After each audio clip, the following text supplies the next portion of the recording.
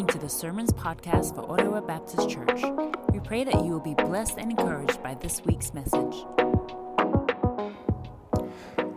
In Luke 15, Jesus finds himself where the Pharisees aren't too happy with him yet again. And it's because he is hanging out with those who are considered to be sinners and those who are tax collectors, those who are not in the good enough party. And the Pharisees are highly critical.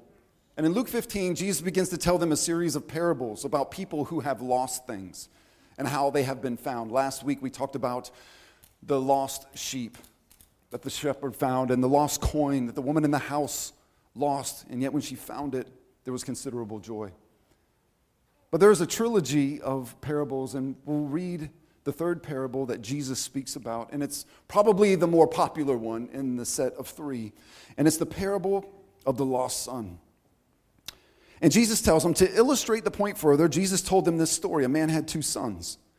The younger son told his father, "I want my share of your estate now before you die." So his father agreed to divide his wealth between his sons.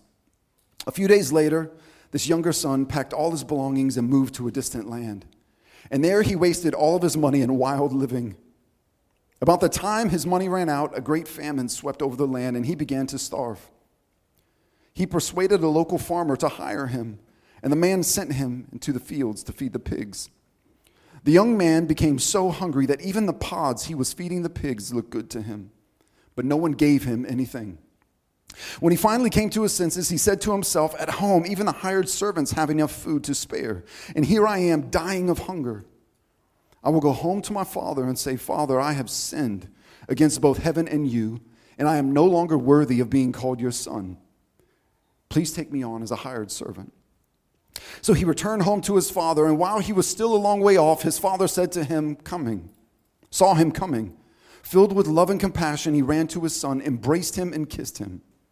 His son said to him, 'Father, I have sinned against both heaven and you, and I am no longer worthy of being called your son.' But his father said to his servants, 'Quick, bring the finest robe in the house and put it on him. Get a ring for his finger and sandals for his feet. And kill the calf we have been fattening. We must celebrate with a feast. For this son of mine was dead, and now he has returned to life. He was lost, but now he is found.' And so the party began." If you continue the parable, you see that the older brother is not too thrilled that the younger brother has come home.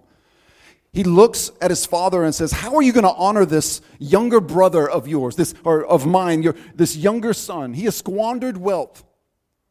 He has lived poorly, and yet you honor him." And it's in this setting that Jesus begins to tell this story, hoping that the Pharisees who are critical of him associating with sinners will read the story and find themselves in the position of the older brother. That in the story they would be so convicted that they would recognize their fault, turn their heart around, and rejoice that the younger brother has come home. He was lost, but now he is found. And he is experiencing the love of his dad. 'Tis the season for love. There are many things to take from this story, and I will just mention a couple. As children grow up, parents will know that there is an independence that stirs within them. And it's a good thing, but it can be a difficult thing. How many of you moms and dads maybe remember sending your kid to kindy for the first time? And you had those tears. We won't say whether they were tears of sorrow or tears of joy, but yet there were tears. There was this new beginning, this display of independence. And as you go on, it just leads to first overnight trips, and then driving, and then moving out, maybe getting married, moving to a different town in search of a vocation, of a career move. But you train your children to live independent lives, to be successful. So there is at times this awkward place that we get to when kids are figuring out some of this independent stuff. And truth be told, parents too. I remember as a teenager, there was some of this conflict as I was understanding more and more about the independence from the family. And my father would admit that it was difficult for him that his youngest son didn't need him in ways that he had needed his father before. And it was just a struggle. And I remember in the late teen years, my dad implemented a curfew. And I was a pretty responsible kid, but maybe there was once or twice where I got home pretty late and didn't make the call to let him know. And I remember one time coming home considerably late, and the lights are out, and I thought, surely they're asleep, I'm good. And I walk in the door, and that must have triggered alarm bells. My dad knew that I wasn't home. And his attitude wasn't, he'll be fine. We'll just see him in the morning. No, there was this heart that he had, this, is my son okay? Has something gone wrong?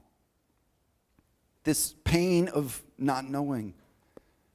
This parable that Jesus speaks appears to be fictitious, but the elements are very real. And they're creating images in the minds of his hearers. As his audience hears Jesus say that there was this younger son who said, give me my inheritance now. I don't want to wait for you to die. Just give me what's rightfully mine.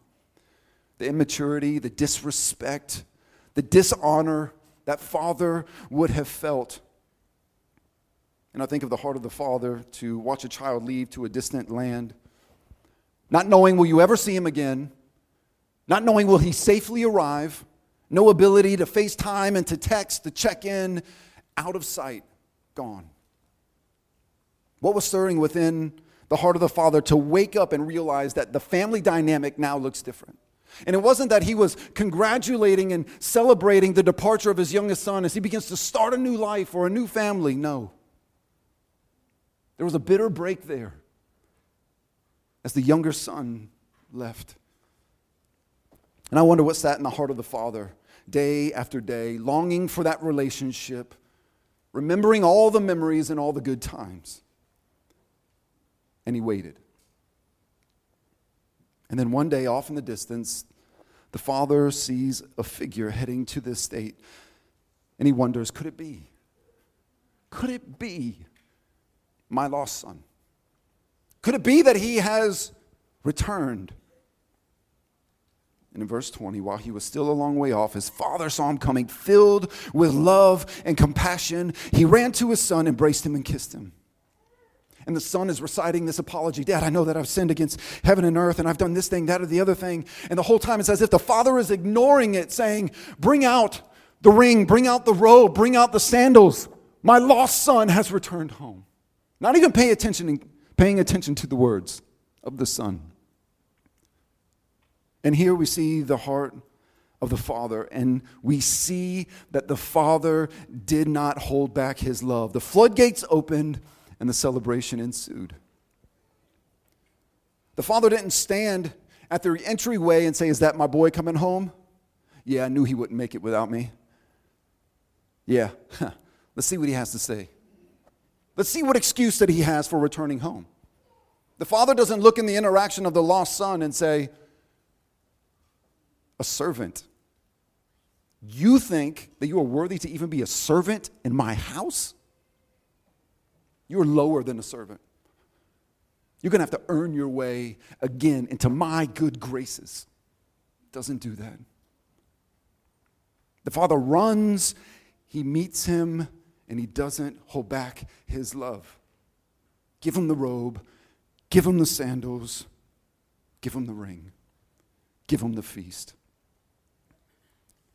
The father in the story waits an unspecified amount of time, and we look at the characteristics of the father in the story, and we can easily attribute them to the loving Father in heaven. And I think about all that God has experienced as the world has continued. I wonder how many times that he looked down at wayward creation, and although he knew the things that would happen, he was left there shaking his head going, man. Have you ever seen somebody that you knew the results of their actions would be a certain outcome, and you knew it was inevitable, and then you watched it happen and you're still in disbelief? I wonder if that's God sometimes. Like he knows it, but he looks and says, I wonder how often God looks down from heaven only to see how his imagers create one another.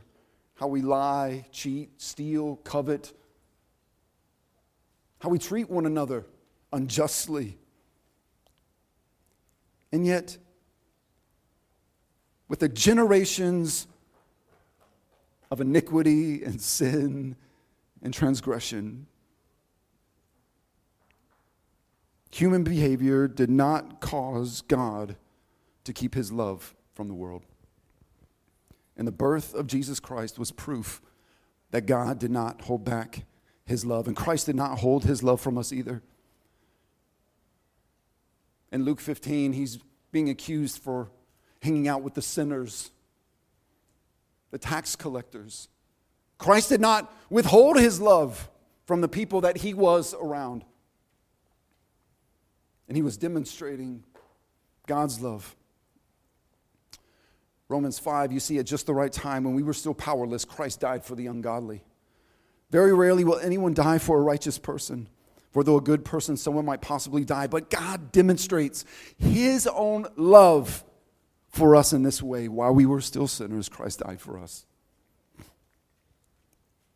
He did not hold back his love. And the Apostle Paul was a recipient of that love. And he writes about it to the church in Ephesus saying, remember, you were separated from Christ, excluded from citizenship of Israel and foreigners to the covenants of promise.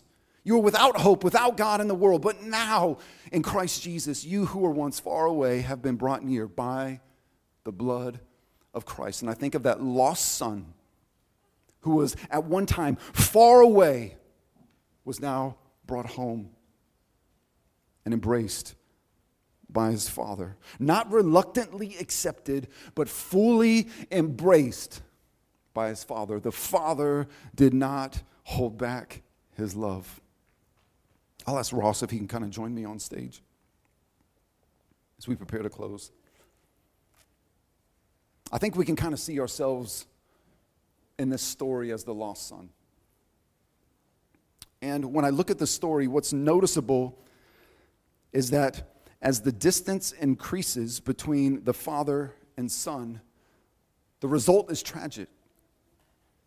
It leads to the squandering of wealth.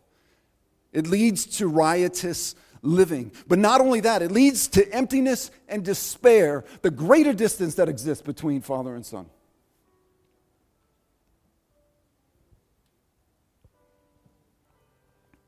And as the lost son approaches,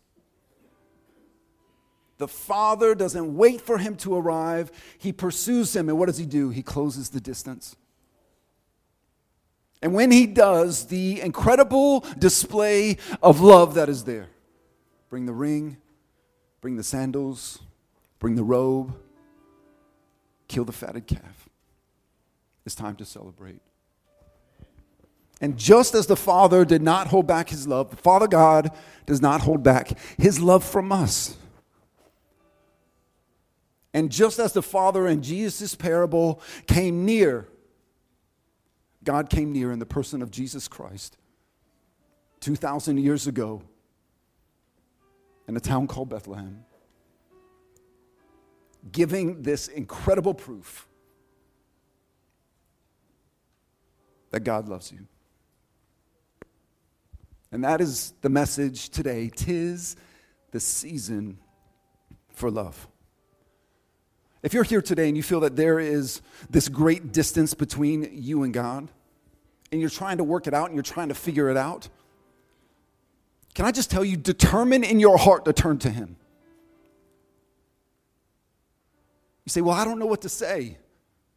That's okay. The lost son comes and he's reciting all of these words, and the father isn't wanting to pay attention to it because he can sense what's happening. The heart was already turned towards him. He had returned home. And so this morning, what I wanted to do, just to maybe take 2 minutes in this space where we're celebrating the time when God came near. If you're at that place in a distance, can I just ask you to close your eyes right now? And can I encourage you in just, while Ross plays, to close that distance?